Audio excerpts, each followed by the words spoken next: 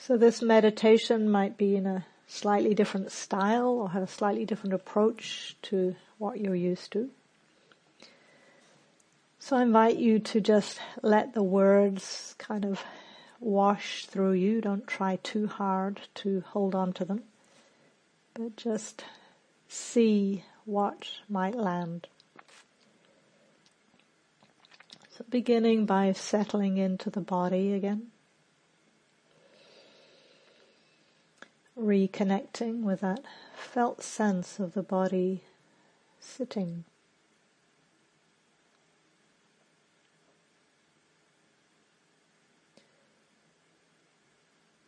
Feeling the support of the ground beneath your feet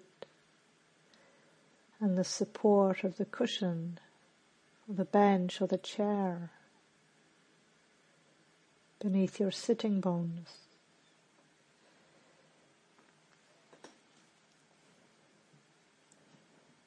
Letting the weight of the body settle a little more fully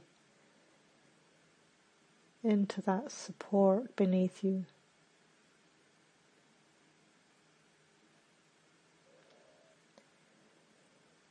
So that the spine can emerge just a little taller and straighter.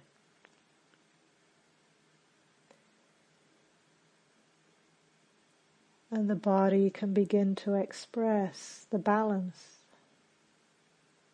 of alertness and ease.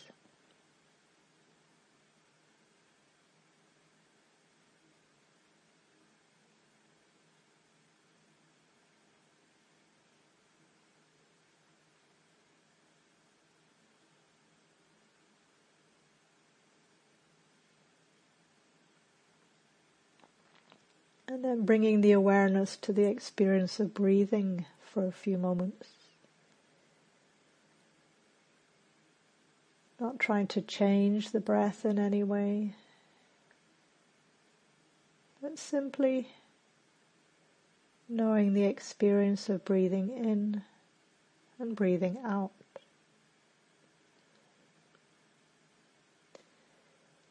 Inviting the natural rhythm of the breath to soften and steady and soothe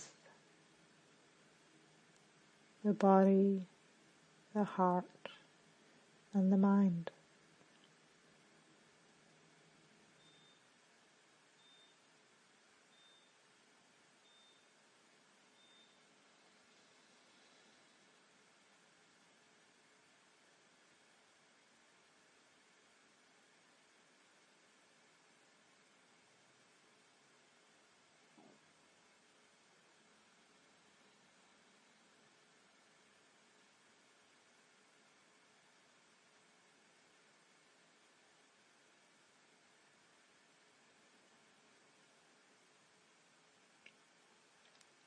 And even though I invited you to incline in the direction of ease, it's likely that somewhere in your physical experience right now, there's some aspect of that is unsatisfactory in some way. Some experience in the body that is unwanted, unpleasant, unsatisfactory. Perhaps quite subtly unsatisfactory, perhaps a little more intensely unsatisfactory.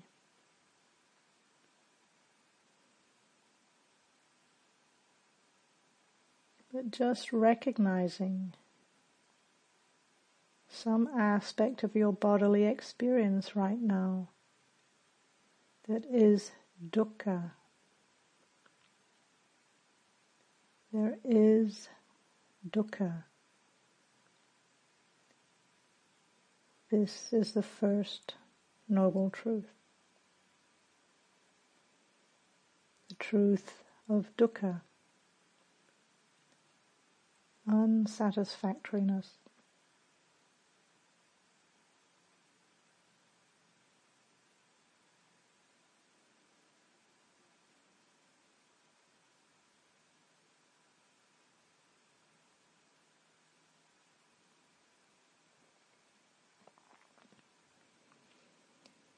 And having recognized one or perhaps two aspects of your experience that are unsatisfactory right now, investigating a little more deeply to see if you can find a cause, a reason for this dukkha.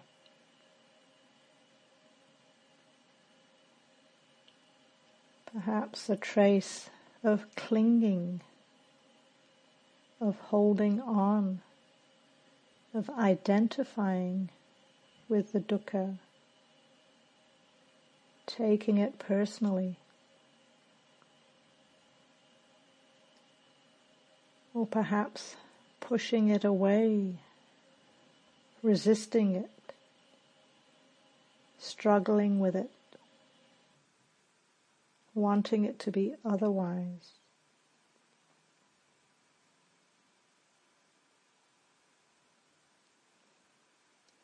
All of these are aspects of the second noble truth of craving.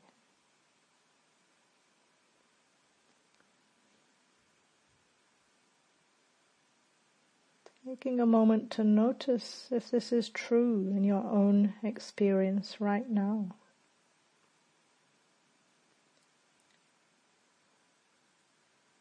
Is there some sense of holding on or of rejecting, struggling with experience?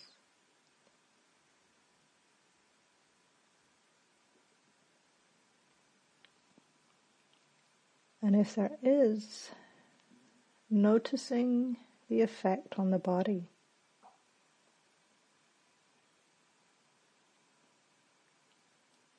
Perhaps stiffening or tensing, bracing, tightening, contracting, pulling away. Might be quite subtle, but likely there'll be some type of contraction somewhere in the body.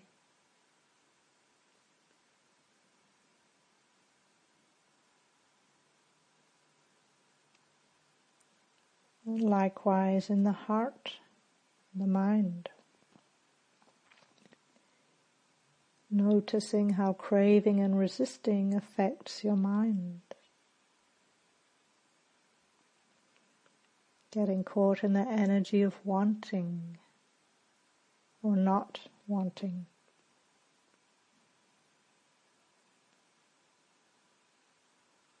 Perhaps getting caught in thinking about the situation, proliferating, worrying, agitation, restlessness, aversion.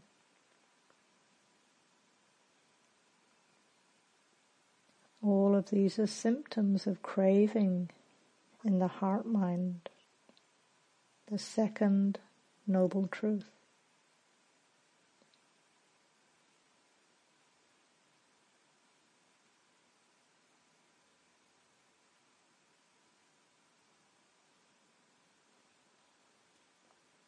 And having recognized this, sometimes just this simple recognition and acknowledgement, the knowing this is dukkha, and feeling the craving, sometimes just that is enough to help the dukkha release, to cease, to pass away.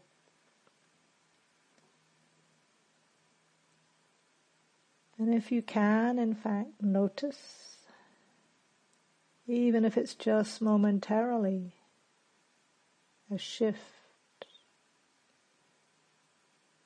a release, a moment or two of ease. Notice how that release feels in the body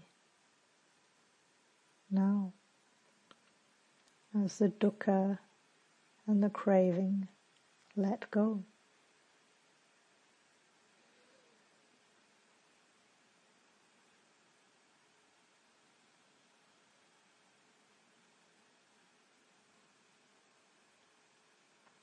Perhaps there's a sense of momentary ease, well-being, lightness, spaciousness, or flow.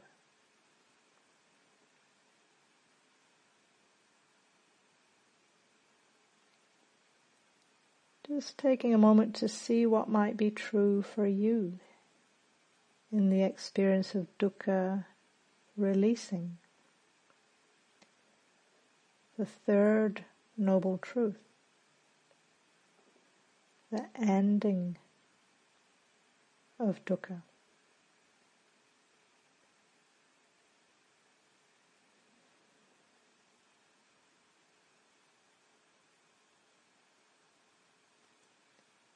Sometimes just the simple recognition of dukkha does help it to release.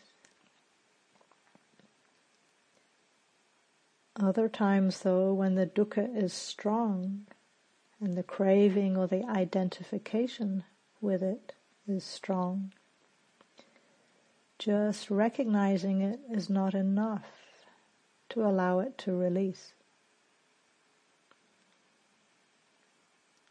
So at this time, we turn towards the fourth noble truth, the path that leads to the end of dukkha. And we notice and recognize which of these 8 path factors do we need to strengthen in this moment or in our daily life to help this dukkha to release.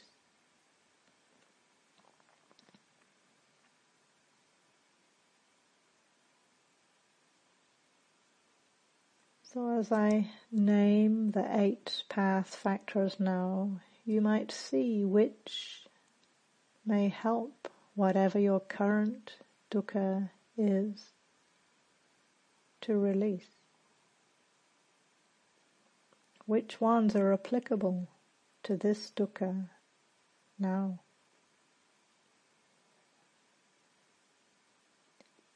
Developing right or wise view, which we are strengthening right now through this wise relationship to dukkha.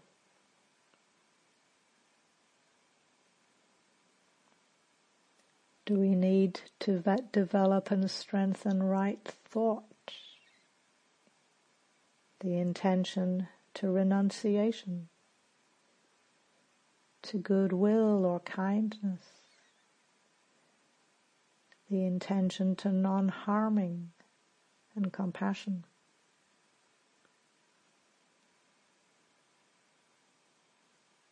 Or do we need to strengthen right or wise speech? Not only external speech, but how we talk to ourselves too.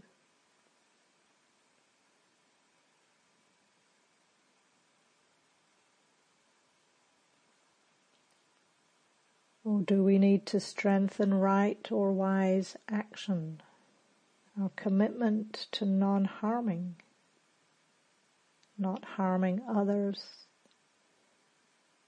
not harming ourselves?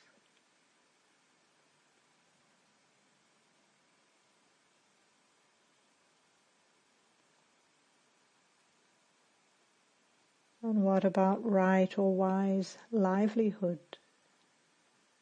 Is this the factor that needs to be strengthened to help this dukkha to release? The commitment to living ethically in terms of what we produce, what we consume, how we gain our livelihood.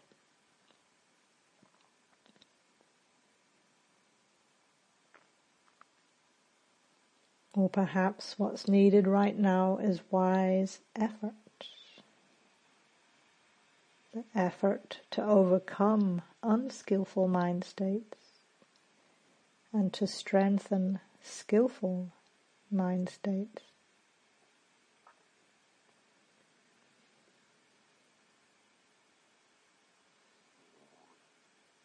Or perhaps right mindfulness is the missing piece.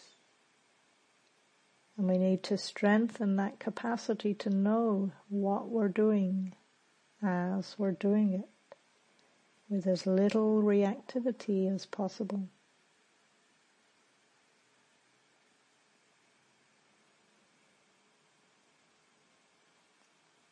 Or perhaps what's needed is wise concentration,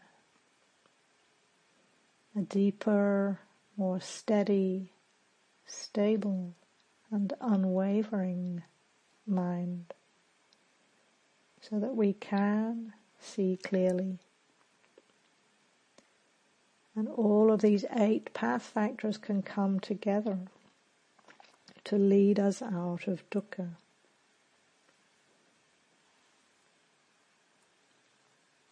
One more time now, just briefly naming each path factor, getting a sense of which ones might help you for this particular dukkha now.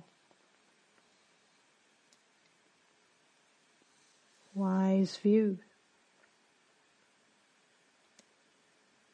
wise intention, wise speech, wise action, wise livelihood, wise effort,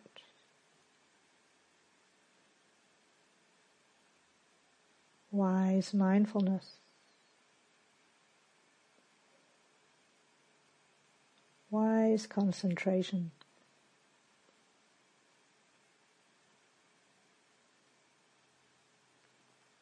and you might like to close by making a resolve, whichever one of these path factors seem to require the most attention. Making that resolve to continue developing this path factor in your meditation, in your daily life, in service of the deepest freedom of heart and mind.